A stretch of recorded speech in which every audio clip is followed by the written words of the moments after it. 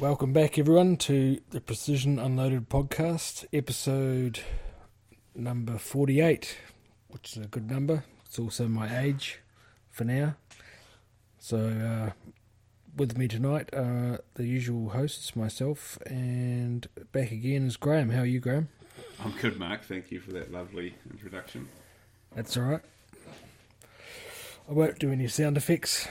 You won't? You've just been testing them for 40 minutes. Yeah, I know. It's tempting. You're gonna surprise me with them, isn't it? We had a discussion how I dislike sound effects in podcasts, so Mark thought it was a great idea to do a heap. But anyway. He said it sounds like a 90s radio show. But anyway. How are you, Mark? Good? Yeah, not too bad. How's the one busy part of farming, the farming year you have? Groundhog Day, really? Yeah. What does that mean? Same shit every day. Oh, okay. Cool. So lambs and calves. Yep. Oh, yeah. Attempting to kill themselves. And heaps of pigs still. No. Big pig patrol today and didn't see much sign at all, so... And I doubt they haven't really been harassing stock either, so that's good. Nice. No, just a few goats roaming. Yep. Yeah, we get a little bit of that at the moment with the spring grass. We can call it spring. Anyhow, so what are we talking about tonight, Mark? What are our? It's I guess what we'll say is it's a bit of a no solid one topic for the whole evening. Just several things we'll discuss and go over. Yeah. But what are we talking about? Endless crapping on about competitions. No. Although we can talk about that because it'll be interesting. Cause I want to hear how you've kept your solid 10th placing. Was I 9th or 10th? I think it was 10th. But no, we'll start off with what's been happening. So, obviously a few different rifles have come across our desk in the last while, so thought we'd talk about them a little bit. Yep. Probably starting with the 224 Valkyrie. Is it back from the dead? Re-emergence. Yep. Yes, back from the dead. So, it's a Savage bolt action. So what are they? 110, 10? I don't know. So it had a Savage. What are they called? AccuTrigger. AccuFit stock. Oh yes. AccuTrigger. Blah blah blah. Yeah. So anyway. So throw all that away, put it's an XRS chassis, isn't it? Yep. Yes, yep. On it, and the thing I needed was magazines, which finally have landed. And how did they, how were they, Mark? I'm getting to that. So the rubbish 3-shot magazine is now turned into a rubbish 8-shot magazine, so... So the MDT mags, they probably were originally stamped for 6.8 SPC, which obviously is very similar dimensions to the 224, and probably would fit a Grendel as well, I'm assuming then? Most likely. Yeah. So no. But what we've found is the mags at this stage anyway, for rounds with a slightly shorter overall length, e.g. the 75 grain 224 round factory one, when you push the bolt forward, it pushes the other rounds underneath it downwards and jams them pointing down. So yeah, so that's a slight issue, but not with the 88 grain bullets, which are slightly longer. So all it takes is a fraction longer, the projectile poking out, and it's away laughing. So it didn't seem to, it worked alright using that ammo. But yeah, it was borderline with the 88s. It wasn't perfect, but it kind of worked. But no, it worked most of the time. So essentially, they've retrofitted mags they can't sell, being the 6.8 SPC. Yeah. Yeah. It's a weird, I'd say, a weird dropping of the ball by MDT. Normally, they're pretty fucking good with everything. Like you said, everything bar the longest bullet factory ammo just won't work. So. And Googling it wasn't just the mags that you've got. It seems to be a common problem, and but we've got a plan around it anyway. Yeah. So no, it's Yeah, because when I originally just was dry firing, mucking around, and with some, it was fine. And then on the day when we were starting and everything, basically with the 75 grainers, which I've got a few boxes to go through, it was only basically a single shot again. So because you basically couldn't, the other rounds wouldn't load and jammed in the mag pointing downwards. So.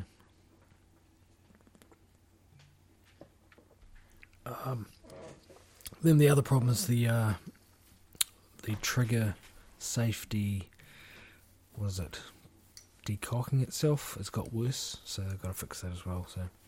So basically, if you push the bolt down at a reasonable speed, it's decocking the trigger because they have a trigger safety mechanism. Anyway, so I've been googling that as well, and I think I've got to pull it apart and put it back together and see how that goes. So. Because it sounds like it's not a common problem. It does happen, but it's not like they all do it or anything like that. So it's just why it's been put together. So what's the plan for the 224 going forward? You've put all this sort of effort into it. I was going to use it as a comp gun for under 600 metre stuff, probably 700 or less. Without buying a 6mm, I thought I'd use that instead. Low recoil. Certainly with the extra weight. I mean, it's substantially heavier now with the XRS chassis on it, so it certainly doesn't recoil a lot, does it? No, it's quite nice. It's so we'll start loading. We've got all the dies and everything. Yeah. Big stack of brass. So I think I've got a couple, maybe 188s here. We'll start getting back into load development. We sort of half pie got into it a few years back, and it sort of fell by the wayside, but. Yep. We'll reinvigorate that project. You could shoot at Terada. I was going to. On the Sunday. If I can fix those couple of issues, because I really don't like a gun that I'm pissing around with during stages. Drop it off to my place and I'll get it all sorted. Hear the angle grinder going. No, let's not talk about you fixing the stock on that Ruger. Oh yeah, smash it till it falls off. Something doesn't make sense here, and I turn around and he's smashing it against the bench as hard as he can. Anyway, anyhow, I got messaged the week that we got it set up again. I got messaged by a chap down south who's got one. So the 224 Valkyrie Owners Club of New Zealand, all two of us. He's been doing load development and stuff, so he's been sending me various questions, and which I don't know the answer to, and his load development. So he's getting 2.7 out of the 88s. So yeah, I think that'd be a wise sort of goal. Yeah, 2.7. Yeah. Or we're 2.5.5 victory, so that's pretty slow. So yeah, but yeah, so it'll be cool. It's cool. You've got the nice Carless scope on it. I've never seen a Carless on a Savage before, so that's something to behold. But it is a nice gun when it works. But we've just got to obviously make it reliable going forward. Yeah. So what else have we had to play with, Mark? What else is... what else fell across our desk? A Seekins Precision Havoc Pro Hunter 2. So basically a lightweight. Well, it's got a heavier profile barrel, but spiral fluted. American, I guess, do-it-all hunting gun. I'd call it, I suppose. Top of the line. Carbon fibre magazine. Yeah. Which is cool. Claim to fame is carbon fibre mag, so when you drop it, you'll never notice that it dropped in the vegetation and never find it again. And when you have to buy a new one, it's probably $750. Yeah. But it's a very nice gun, so I do like it. So sorry, you said it's in 6.5 PRC. Yeah. I've not shot it much, more a couple of shots, but we did some shooting at a K and it seemed pretty good. Yeah. Again, it's a hunting gun. I don't know why we're playing at a K, but yeah. I guess not. Well, I haven't shot enough to talk too much about it. What do you like about it? It's got a very nice stock, proprietary one that they make themselves. So it's got quite good grip texture and stuff on it. Looks quite aggressive. It's like a composite material, isn't it? Yeah. I'm pretty sure it's carbon fibre type. Yeah. reinforced or weaved into it, whatever. The spiral fluted. I haven't had a spiral fluted barrel before, so it's interesting. The bolts fluted also. They say it's spiraled in line with the rifling, but I don't know about that. Oh, that's a cool feature. I don't know. You could turn it inside out and shoot it. Yeah. Actually, the scope that was on it was quite good. It's a Steiner GS3. That's where I disagree with you. Yeah, it's a good hunting scope. If you were limited, because it's a like a is it a BDC or Yeah, it's a BDC. It's got basically hash marks. Yeah. 3 or 4 of them. I was expecting more out of a Steiner scope. Is probably what I'd say. And again, I was shooting it at quite a distance, so it's beyond the reality of the rifle. It's intended purpose, I guess. So, yeah. Yeah, it's a 4-20 by 50. But it's probably not. Yeah, I don't know. Because of its type of it's better at low. At full mag, it doesn't look so great. That's the only thing. Full magnification. Yeah. Which is a bit odd. But based on what it's designed to do, you're probably only going to be sitting around at 12 power anyway. Yeah. The longer stuff. So, no, I'll keep mucking with it. I did see them as an option when I was looking at different ones a while ago, actually. So I did do a bit of research on them prior to this thing. So, but yeah, the cartridge of the month, the PRC. So I guess there's a fair few more of them around now. So It's quite a good cartridge. I quite like 6.5 PRC. I can't see any issue with it for most things in New Zealand. But anyway, so what do you know? What do you know about the manufacturer, Seekins? I mean, not a lot. No. I see their stuff pop up. Like it's sort of more. They make their own Remington 700 footprint actions, I believe. I think you may be able to buy actions alone, and they do. Do they do precision guns as well as hunting guns? I couldn't tell you. It's definitely not a. I know 556 sometimes imports them. 556 Media. Yeah. I'm actually googling them right now. But yeah, I don't actually know not a lot about bloody things. Where you'd even buy the hunting. Again, maybe it come from 556. No, I haven't seen another one in the wild. So I do know they do their rings. The Vortex rings that you buy are just rebranded. Well, that Seekins manufacture them for Vortex, I believe, and just put the Vortex logo on them. Oh. So they do. Oh, it looks like they do ARs, maybe as well. So, rifles. Yeah, it's a very nicely designed gun overall. Fit and finish of it's very well done. So okay, so they do sort of PRS style guns. Yeah. NRL hunter style, semi-tactical hunting guns, lightweight hunting guns, some in a KRG, and then they've got the hunting specific stuff. So when I said ARs, it must have been because their rings were on it. But yeah. Oh no, uppers and lowers. No, they do AR-15s. Okay, yeah, they do everything. Yeah. Quite fancy ones. Anyhow, not an issue for us because we'll go to jail for even looking at those websites. So, I believe there is one more rifle. Oh no, there's Yes. We'll go while we're on the PRC.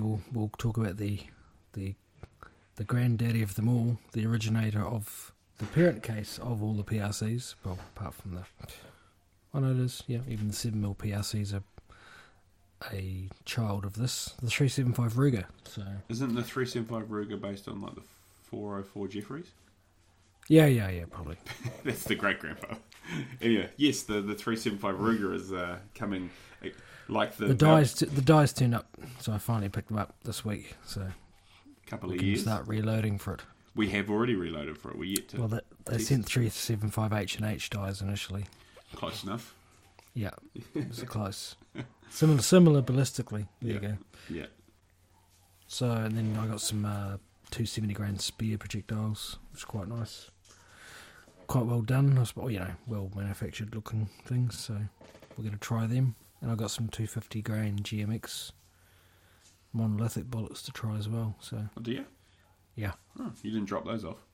No, well, I don't have enough brass. I got to fire all the last of my ammo to get some more brass. So it's the rifle's a Ruger Alaskan, correct? Yep. Yep. And so that's a 22-inch barrel. Yep. Suppressed, I think so. Hay suppressor. And are you gonna swap the scope out to a LPVO? Yeah, I've just learnt that when you buy Ruger rings, they only sell them one at a time. So What? What do you mean? when you buy Ruger rings for an M77 action, those proprietary with the luggy bits on the bottom, they only sell them individually. I was like, so I bought some off the internet overseas. I thought, oh sweet, that's quite cheap, $60 or something. Bloody, that's good. 30mm stainless steel rings. And a month later, it turned up and it was one ring. Oh. Anyway, so since then I've talked to people and they're like, oh, that's pretty obvious, Mark, you idiot. They sell them individually because they're different heights. The front one and the back one are different heights. So I learnt something new again. So you've got one ring? Yeah, and I've just ordered the second ring. So from New Zealand or overseas? There's a place in New Zealand selling them. So I finally found, because it was real hard to find them a while ago. This is like 6 months ago. Yeah, I was hunting around New Zealand trying to find, and there was a few listed, but none in stock of these 30mm stainless Ruger rings, proprietary ones for those type of rifles. So so now I have a shorter ring for the front and a taller ring for the back, and it'll be all fine. We'll be good to go. And then the Swamp Fox is going up? No. What's going on? Are you going to buy I'm going to put a 1 to 10 on it. That'd be perfect. It's not a home defence gun. What do you need 10 power for in your hallway? No, 1 power. What do you need 1 power for on a Ruger? Anyway. Actually, maybe the 1 to 6 would be alright. No. Oh, you sort of want 200 metre, wouldn't you? No, I was thinking the 3 to 15. So. Which scope's that? Monox. Oh, I don't even. I'm not familiar with it. Anyway, so we've got some loads done ready. We might even get them tested this weekend if time allows. And then we'll use. Got to find some dangerous game. Yeah. Then we'll see what these big heavy bullets do to some small goats. Maybe. I've been saving some very small ones. Maybe I want to go try find that deer that's running around by the mile and smash it with it. That'd be quite good. But then you'd want to eat it, and I just want to throw it down the bank. But anyway, that's that'll annoy some people. But yeah, so the 375 Ruger is alive again. Again, of course, factory ammo is $150 for 20, something along those lines. This is pre. Yeah, that's a while ago. That's pre-madness, pre the world going mad. So pre-Putin's price hike. Damn you, Putin! Price hiking. I don't know. I would hazard a guess. Yeah, it'd be getting towards $200 a packet now. Yeah, if you can, and the production of African game cartridges would be very low.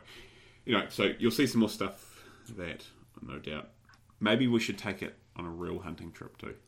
No, I'm gonna, because I need to use its versatility. Yeah. Although I'm not a fan of the 300 grain loads, but we'll see. I think you can get some proper Spy Point boat tail 300 grain bullets for them though. So I know Hornady do a 300 grain load, or is that the copper load? No, the copper one I've got is 250. So yeah, that's for shooting elephants, isn't it? Yeah. Yeah. I don't know. But anyway, I don't know. There is elephants. They're just in zoos. Yeah. Yeah. Maybe wallabies. They actually have. I'm not sure what caliber, but I think they have like 375 H&Hs in major zoos for like if the big animals go mad. I know they have to go and do like a yearly qualification on them. Yeah, so like if the elephant smashes out and starts rampaging through Auckland Zoo, then they'll 375 it. They'll probably miss and shoot a car going past, but they'll aim to disable it, shoot it in the leg. Okay, I'm just looking online. We can get solids. No, they're not solids. The FMJs. Yeah, you got to be careful. Some of the 375 ones are like Shaytek ones. Like, These aren't. These are round nose. I don't think they'd spin very well out of the barrel. Yeah, the Berger 375 Extreme ELR range. There's also hard cast bullets. There's some cool 300s here from Hornaday. Look like a soft point. They're 100. They're expensive. They're $3 a projectile though. That's still cheap compared to factory ammunition in a way. But anyhow. Yes. Anyhow, so we've talked about the three different. The last rifle that's been. Oh yes, the controversial one. The controversial. So we managed to get our hands on for a couple of days one of the new Sig Cross rifles that have recently been imported to New Zealand. The Born and Raised edition, because that really makes it. Because the Born and Raised really makes it more cool. Some fucking YouTube channel on the side of a gun, but anyway. Yeah. So I think. Is it a YouTube channel? Some shit, or is it like an American hunting TV show? I don't know. I didn't look that far. Find out, Graham. I am right now. So yeah, these have been released a couple years ago in the States. Born and Raised Outdoors is a group of hardcore hunters that push mental and physical limits to capture and bring you the reality of their adventures. It's YouTube. So they drive around side by sides. Kind of like us. Yeah. Yeah. It's a lot of YouTube. Born and Raised Outdoors. I think they might have had a TV show once. Anyhow, that doesn't matter. So the 375, it's not 375, sorry, the Sig Cross. We've been talking about it for a long time, and I see we've talked previously too that they've actually released a version more suited for practical competition, precision style competitions that I imagine is significantly heavier. The Sig Cross PRS. Yeah, but the one we got, it's the standard Sig Cross. It's just got a 24-inch barrel. Yep. Again, which meant it could still have a folder. Yes, so that was the major sticking point for getting them into the country. Yeah, the originals were shorter barrels, and if you left the folder on, it'd be too short. So they were going to bring them in with a fixed stock. Yeah. So this version doesn't need that. You can actually shorten it down to 21, I think, and it's still legal. So lop 3 inches off. So the PRS version has a 24-inch barrel. Yeah. And so probably it looks heavier though. A different fore-end, but stock looks the same. Maybe they just got weights in it. Yeah. Steel folding stock. Barrel material stars. 110. I'm just looking for a weight. Over width, weight. So, okay, that's reasonably heavy. The PRS version is 14.2 pounds. Right. So it's a lot heavier. Anyway, so the Sig Cross, we've been talking about it for a long time. You see reasonably favourable reviews on them out of the States. The early ones had a few issues, I think, where they might have fired when they were closing the bolt or something. I can't remember. Yeah, just normal. A new gun released a bit early, probably recalled. Anyway, we looked past that. We got our hands on one, and instantly, these things are expensive in New Zealand. They're over 5,000 retail, right? So you're expecting a lot of firearm for your money, or a lot of features, or a lot of quality. and this, it's not as if this doesn't have features. Quality. Well, you pick it up and straight away you're like, this isn't it. It's so first thing I noticed, the bolt isn't smooth. It's got a kind of its own way of opening and closing. It's pretty unique, but nothing out of the world. It's pretty rough. Now that would potentially smoothen. I don't know. I did see one comment was, if you hold the bolt release, well, you move the bolt, it's far smoother. And I was like, yeah, but that's fucking pointless, isn't it? Because then your bolt will come out. Okay, that's that. Trigger was just okay. Again, could be adjustable. I don't know. The folder is on the right-hand side of the rifle, and when you bring your hand back to when you're opening the bolt, it comes very close to your hand hitting the folding mechanism. The folder is quite an agricultural hinge, and to actually fold it, you kind of have to lift it and twist it, and it's not very well thought through. Pistol grips, sort of a a modern take on the AR grip, a bit more 90 degree to it. That's okay. Being that it's got a AR style safety, it's quite awkward to rest your thumb on the right hand side of the rifle if you choose to not wrap your thumb around. The magazine was nice. It's an AI pattern mag, 5 round. Oh, well, what? The magazine's cool. No. Wait. The bit they didn't make. God, no. Oh, you were going so well there, and then you said there was something good about it. I can't believe There's it. a couple good things about it. The best thing is I never bought one. God, complain at a funeral, Graham. They've made a new follower for the AI mag to make it really easy to single feed. Yep. That's cool. That's a cool feature. How the buttstock adjusts is that's quite neat. Yep. There's a lot of time gone into that. I'll give them that. Now this is, I guess, aimed at being a lightweight hunting rifle. I'm imagining the initial version and the born and raised version. It is. There's nothing. I think it's quite lightweight. I don't know the numbers off the top of my head, but yeah, I don't know. It's just okay. It's not a bad gun. It's just okay. I think they've missed the mark. Would be my main comment on it. You've shot it a bit, Mark. I should say accuracy was. We only tried one type of ammo, which is Norma Match, which is pretty good through all of our Bagaras and Howas and Tikas and everything. We shoot a lot of Creedmoor, as most know. The accuracy was just okay. Minute of angle, maybe slightly better, but nothing spectacular. But again, not very many shots down the barrel, so it might improve over time. So what are your thoughts? I love it, Graham. No, you don't. You picked it up and you said to me, "This is not a $5,000 gun." It's the first thing you said. So anyway, what are your thoughts? I never said that. I'll lose my sponsor. I do like the way. Yeah, I don't have an issue with the controls or the folder getting in the way or anything like that. The bolt, fine. I don't tend to notice that stuff as much because I don't really care. It's obviously my most comparable rifle to that would be the Christensen Arms MPR, and it's a far smoother rifle, the MPR, than that thing. So the MPR is nicer, yes. Yeah, and it was back then was quite a bit, was $1,000 cheaper, so than what these retail for.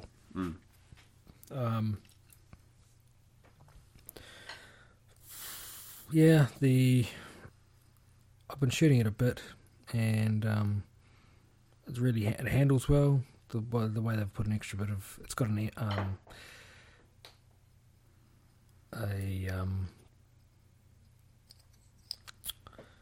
Arca rail the whole length of it. That is nice. For a modern take on what's I guess meant to be a modern sporting hunting gun, integrated Arca from factory is I don't know why you wouldn't. Now there's going to be people like, oh, what do you need? It's the modern interfacing system for accessories. We don't do sling swivels anymore. But anyway, carry on. Yeah, and then it's got a handguard up the front as well, which you can take off and it's all just leave it as a rail, so that's fine. So it handles, like any of my competition guns because of the pistol grip and all that, and the way the controls are. So it feels nice to shoot. I do like shooting it. 24-inch barrel is probably a bit long for its configuration. So do you like it $5,000? No. But that being said,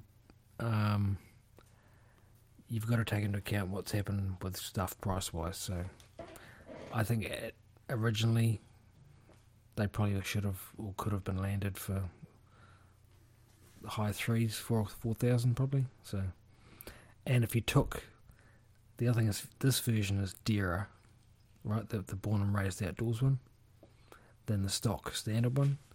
So if stock standard ones came in, you'd actually that'd be probably 3.5 maybe. I don't know, depending on. So that's the other thing. Yeah, this one you're paying a lot more for not a lot more, if you know what I mean. Maybe a longer barrel, bit of a handguard on the front, bit of whatever. So yeah. But no, I mean, like you've got things like Benelli Lupos, Beretta BRX1. I wouldn't even put those. No, in no, the no. same category. I'm not. I'm just going price wise. They're all Yeah. $3,000, right? So, Yeah. yeah. I think So- with the Italian guns, and you're paying for the Italian. You know, like if you get an Italian prostitute, it's going to cost way more than a Kiwi one, isn't it? Yeah, but I'm just going through what's in the that price range sort of thing. So, I'd pick this And what over. you're getting over for it. the, oh, would I rather hunt with the Benelli Lupo? Actually, we've talked about this before. Benelli Lupo has more features. Well, more modern. Like you can see, it's expensive for a reason because of all this shit they've done. yeah, correct. Again, it's kind of like a way different gun, but it's No, I'm not saying it's just. You know, yeah. I'm just saying if you're shopping around in that zone of $3,000 to $5,000, yeah, you're obviously going to get probably a lot more value with a Springfield Armory Waypoint. Yes, So- I would agree with that 100%. That is Yeah. the Waypoint. The Waypoint. Would you put the Waypoint ahead of this? Yeah, Yeah, I would agree with. I would. yeah, yeah. I No, would no argument. every Basically, day, the, yeah. the barrel technology, the fact it comes braked, the stock's better. What's the Waypoint? 3,500. No. God, you're really trying to push it, aren't you? They're over $4,000. Okay, yeah. No. I don't know. I've not got one, but yeah. If the Sig Cross come with like 2 barrels, and it was Yeah. a quick change barrel system, like you come with a 308 and a 65 Creed, or So Sacco carbon lights are now 6,250. So are they worth that? no. Yeah. But there's also with Sake again. It's almost like that Italian thing. You're paying a premium for the brand also. Yeah. It's prestige, whereas Sig has no prestige in rifles. Wait, what about pistols? They had a few that would go off when they were dropped. Don't be like that, Graham. No, that's all sorted. A few lawsuits got that sorted.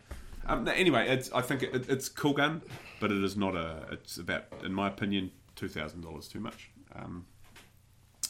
That's where I get with it. For them, even for say if it was a $3,000 or $3,500 gun, the bolt should be smoother. Again, the accuracy. We haven't done enough testing to figure it out, but the folder should Yeah. be better. Look at the folder on the HNT 26 from MDT. That folder is fucking a work of art. It is immaculate. The folder on this is essentially the folders we had about 7 years ago. It's just outdated, and It reminds me of the Australian one. What are they? the Southern Cross small arms. Yeah. Yes, it is more similar to that. Yeah. I would agree, but yes, agreed. Yeah. Yeah. It's a- I did a build of a similar gun with similar features using MDT stuff, furniture, and it came in at about $5,000 anyway. So, but then again, that was using a Tikka as the base gun. The difference being the Tikka MDT gun would have been excellent. It would have been. That's okay, so there's a big, when I put a thing up online about it, everyone sort of started spitting on and spewing, but these It's because you started off negative. I did, and I try not to do that normally, but I was worried about people like rushing out and buying these things and being like, there's a habit, right? You spend a lot of money, you'll like intentionally look past flaws. It's human nature. Be like, no, I would never do that, Graham. Anyway, in conclusion, it's a great gun and it was excellent value. But you know, if you were going, you look at this and go, fuck, that'd be awesome for precision or practical shooting. That's too light. It's great. Okay, this is a good thing. If you want a lightweight gun and you like the modern style, Yeah. as in hard edges and chassis styles, aluminium, it'll probably be pretty cool for you. It'd be a good, again, this would probably be an okay mountain gun because it'd fold up, strap to your pack. It is a bit weird. I mean, I must admit, when I first handled it, I was like, God, these are small. It looks like a large gun when you see the pictures of them, but when you get one, it's actually not. It feels quite small as a rifle. The first time you ever shot an AR-15, did you think that, again, pre-ban, shit, these are quite thin little guns? Yeah. It's got a similar feel to that, very thin Yeah. and Yeah. Narrow. narrow. Yeah. That's the word. Yeah. But again, hunting, if you had actually like big pack marches and that kind of thing, it does fold up small, chop 2 inches off the barrel. break. There is a viable gun there, but trying to convince Kiwis to run a chassis for hunting, that's going to be an uphill battle. So I suppose then you can buy once again you can buy a Tika and chuck an HNT stock on it, and it's folding. So and that'd be all up 3.5. So what's a Tika cost now? A beer Tika? They're about they've gone up a lot, 1,600-1,700. Yeah. HNTs $2,500. Two. Or have they gone up? Good question. I thought there were two. Anyway, bit over two. Yeah, and then you got to obviously add on a rail and all that shit. Damn it! And a magazine because you need a mag. That's all the bits I added. Let's say $4,000. Damn it! Yeah. This is where people with custom guns come unstuck because they forget all the stuff they bought extra. All the little diddly doos, but the HNT 20. Okay, they're $2,500 now. Okay. Right. Long actions are 27.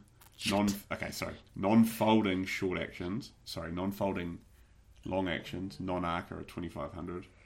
Yeah. And short action non-folding non-arca is 22.48. Yes. So there's a selection there.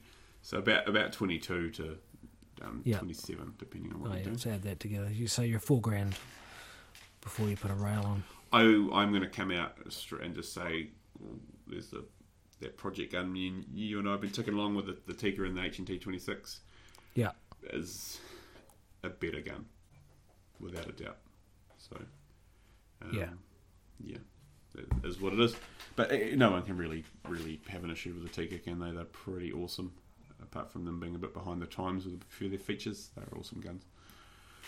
So, any last thoughts on how much you love the SIG and how I don't like it? It matched my Tango scope from 5 years ago. Colour-wise. Yeah, that scope hasn't aged well either, has it? Oh, God. Watching you set the zero stop, I couldn't even... Fuck, you need a degree in rocket science just to... Yeah, I'm not going to lie, that's the worst zero stop system. If you got to basically remove the world's smallest bolt, which you're going to lose immediately. Because we're in a cutover block. We're not on the table. The grass is about a foot tall, so if I drop this, we're fucked. And then you got to rotate this, put a little tiny Allen key in and rotate this thing around about 5 times, and then 1/2 turn back. Then put the lid. Yeah. Anyway. I think we take for granted now how nice zero stops have become. Everyone's pretty quickly gone to toolless and, the one on the pretty simple. Is it the new Burris? Yeah. It's the little lever on top. You literally don't even take the turret apart. That looks cool. Yeah, it's a locking. Yeah, it's like a locking on a. That's a dagger thing. Yeah, it looks like a locking on a tripod. There's leg locks on tripods. That's what it's got on top. Basically, you just undo that, and you can re-zero it just like that, and it's and you're back to zero stopped. Yeah. Yeah. They actually are they available in New Zealand yet? What's the model? I don't know. It's another expensive thing I can't afford. Well, you'd say it was $2,000 too much, Graham. I'd say it'd be around $3,000, wouldn't it? No, I'm saying I think you're looking. Yeah, well into the threes. It's their top tier scope, isn't it? Maybe 4 something. I doubt we've even got it here. It's Google away. Yeah. Anyway, No, yeah. Okay, don't. In the future, we'll do probably not a podcast, but maybe a video about all the different lightweight guns we've got access to. There's a few of them, isn't there? There's HNT 26 Tika, the Seekins Havoc. What do you call it? Seekins. We can do a shoot off. The epic. But this is the funny thing. One thing we won't do. The cross will win. We won't walk a long way with them and see, because this is. So okay, Sig Cross. We have to hire someone to carry it a long way. Yeah, that's a good point. HNT 26, Christensen's Arms MPR, Sarco Carbon Light. What am I forgetting? There's another one. Is there? Yeah. Anyway, we'll have a play around with the sort of common ones you see. The Benelli. No, not the limbo. Oh, No, damn no. it. You can't. Why can't you just keep rejecting it from the It's in from 270. competitions? It's just too good. It's in 270. It's too good again. Yeah, that never gets used also in the armory. Anyway, but we will look into that at some point, maybe over the summer when things, well, they won't calm down. We've got a busy summer. But anyway, so what else? What are other topics, Mark? We're rambling on about fucking. Well, now you've slagged all that off. This is my new thing. I'm just going to be negative about guns. Well, speaking of negative, let's talk about the Spring Breeze PRS match. And my results. Yeah. What do you want to know? Well, I've seen a bit of coverage of the event, so it sounds like it was the course to fire and everything was a bit different. It's the third one they've run there, so it's over. This is the Long Range Academy in association with PRS type thing, is it? PRSNG, correct? Yep.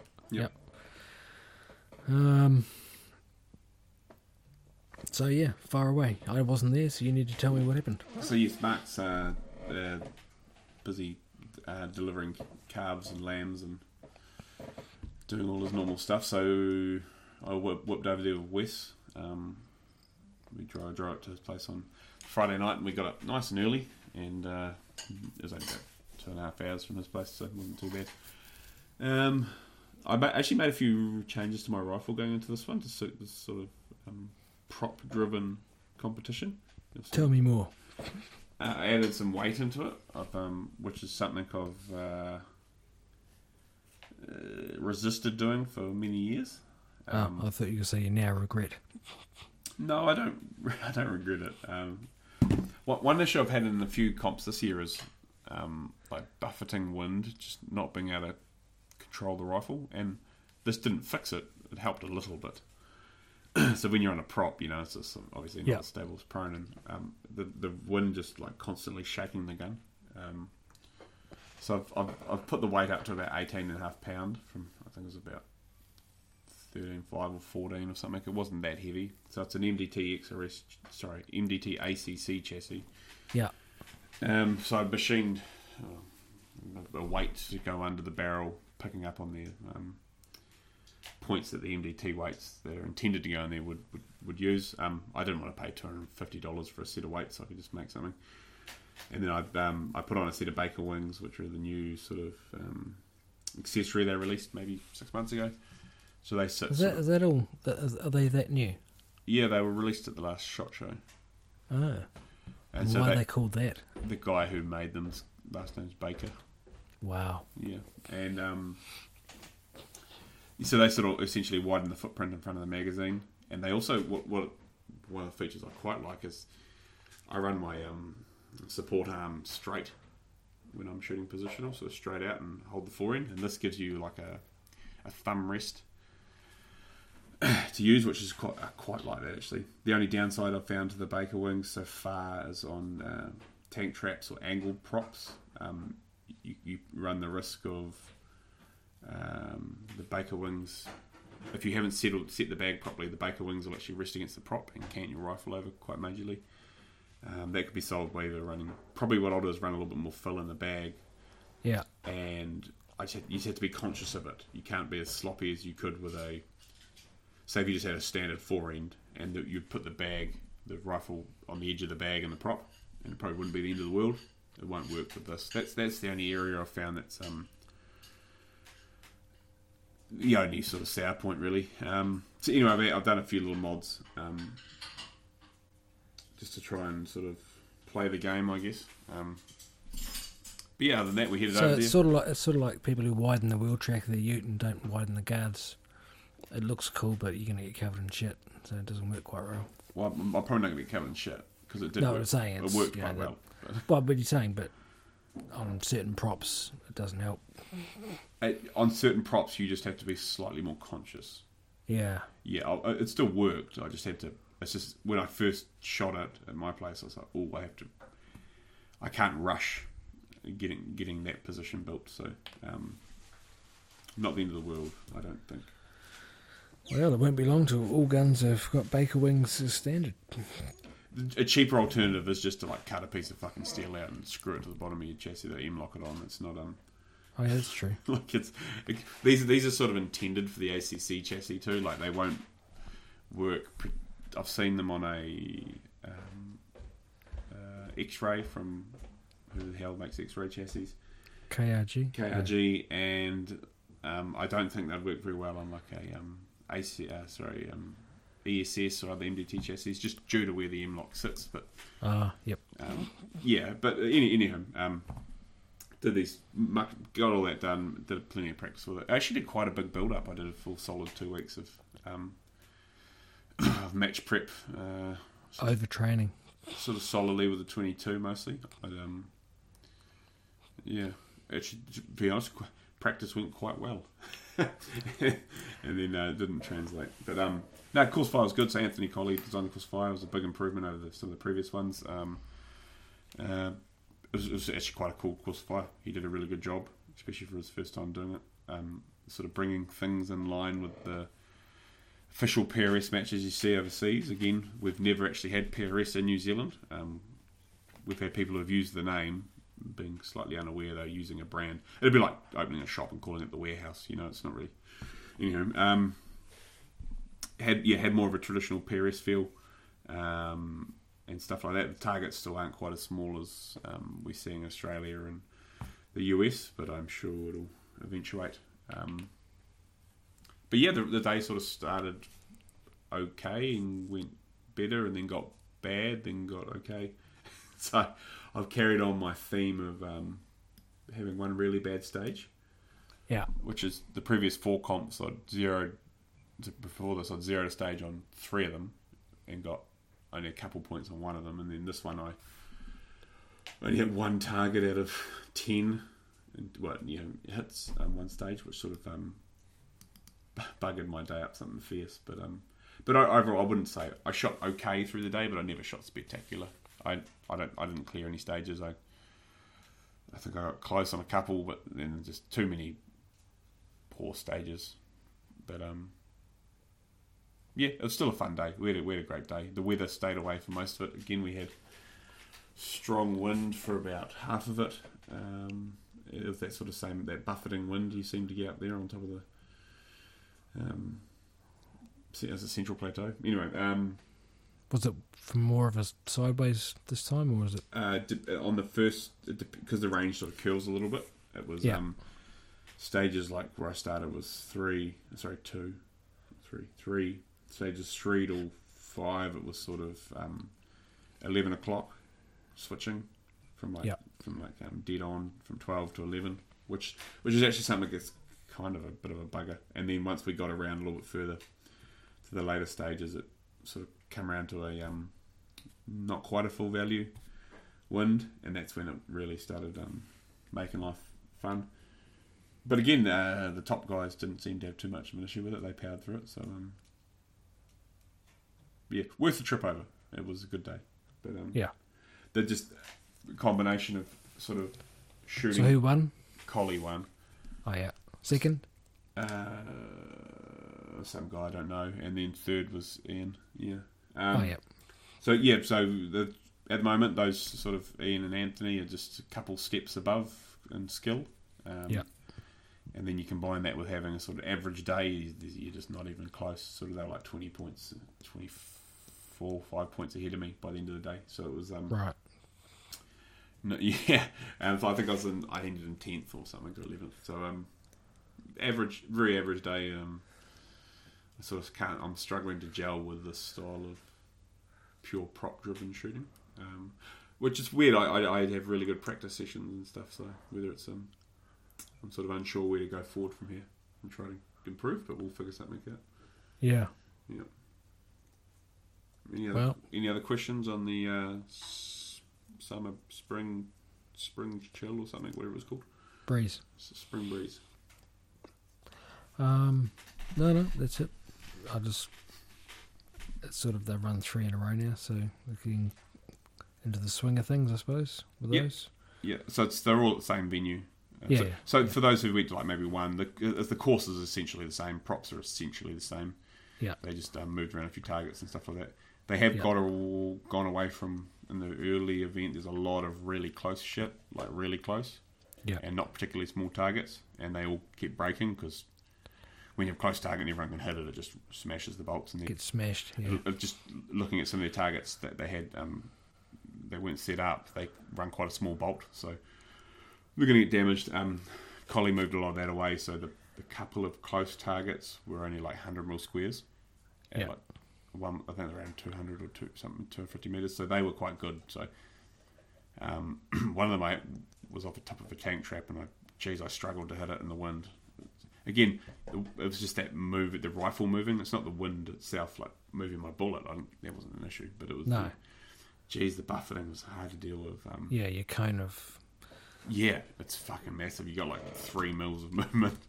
So I've got to figure out a way maybe to try and Time it. time the shot. I don't know. I'm not sure where to go with this buffeting wind thing. Maybe I'd put my gun up to like 30 pounds.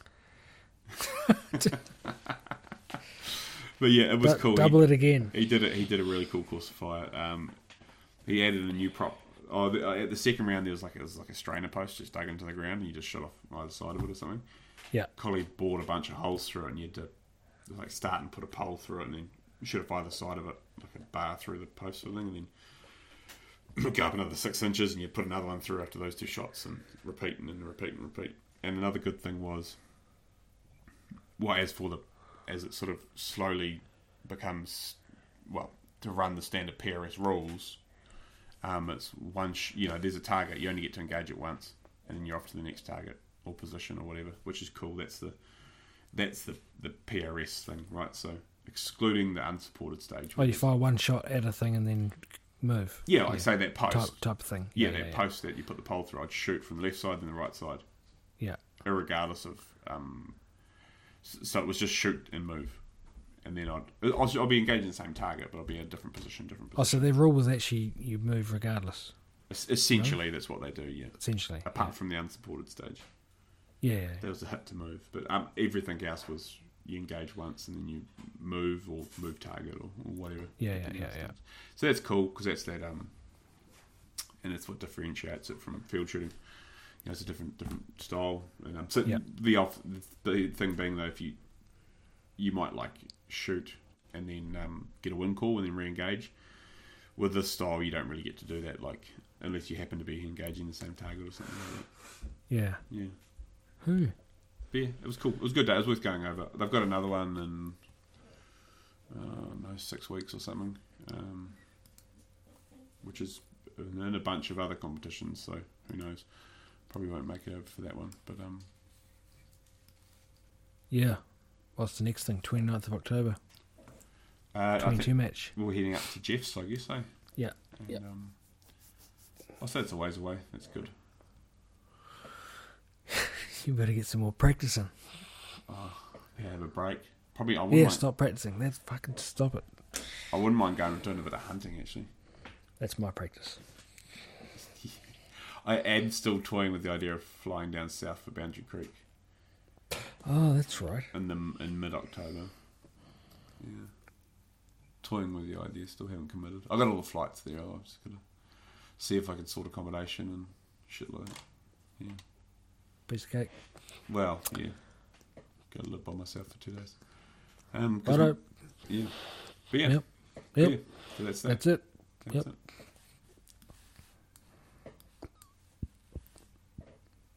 So, Any last thoughts? Nope. My shooting seems to be not improving, so that's fun. But You've plateaued. That's good though. no, I've gone backwards.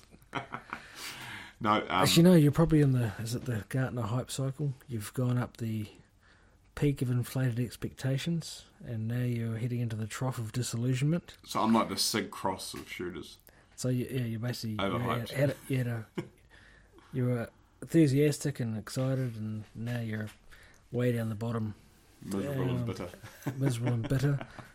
And then you start heading up the slope of enlightenment, and then eventually you get to the plateau of productivity. That's where I need to get to, the plateau of productivity. Yeah, where you're just, unconsciously competent. Oh, these are some very wise words from a failed lawyer. Yeah. Yeah. At the moment, you're unconsciously incompetent. Yeah. No, you're consciously incompetent. You know you're crap. Yeah, that's true. Yeah, I know I'm crap at the moment. Something else we've been playing with at the moment is sort of, we've mentioned it in the previous podcast with Simon, but Surplus Steel is coming up in 4 or 5 months. So the surplus I'm guns are starting to think that's all you're going to be planning, really. It is. It's my favourite thing. So this is sort of some of the surplus Milsurps coming out of the safe again, which is cool. Doing a bit of playing around with K31, Swiss K31. I think I'll shoot a Sig Cross. It's Milsurp. You reckon? Yeah. See if you can get one in 303. I will. Yeah. Rebarrel. You'll be too busy match directing. True. Yeah. But yeah, so we're sort of starting to play those again in between the other precision stuff. I wouldn't mind performing a bit better at the next one, as I just talk about my bad results at other comps, but I think I was a 10th equal or 11th equal or something at the last one, so I'd like to maybe get At the last what? Surplus Steel. Oh, I thought you were higher than that. No. You just love that hovering around 10th, eh?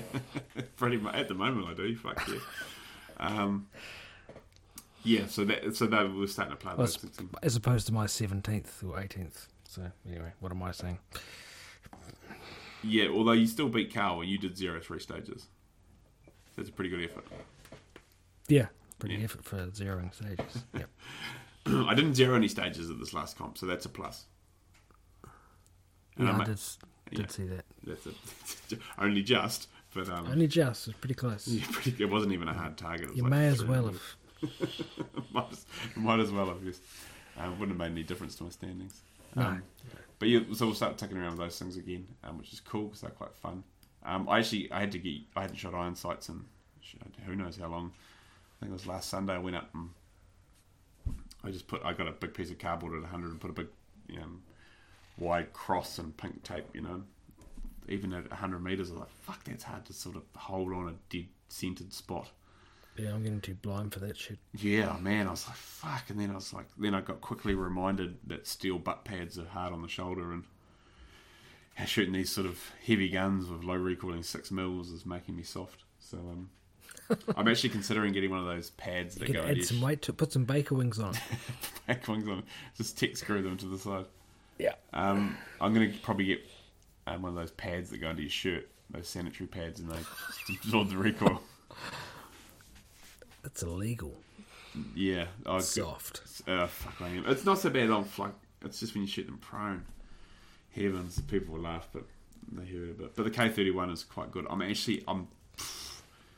Can't you buy one of those gay-looking shotgun vests with the padding? It's essentially one of those that just goes under your shirt, so people don't make fun of you. Yeah. You just look like you're lopsided. Yeah. Although the other day I ended up getting a towel out of the back of the car and stuffing it under my shirt just to try and absorb it. I was just, I'm getting soft. But shooting good though. It's quite an impressive rifle, especially for something. You need to put on weight again, Graham, so you got all that flab to get some flabby shoulders back. Absorb the recoil. Yeah. Well, too spindly and bony. I've got a 6.5 55 turning up, so that'll be nice and low recoiling ish. Oh, there you go. Yeah.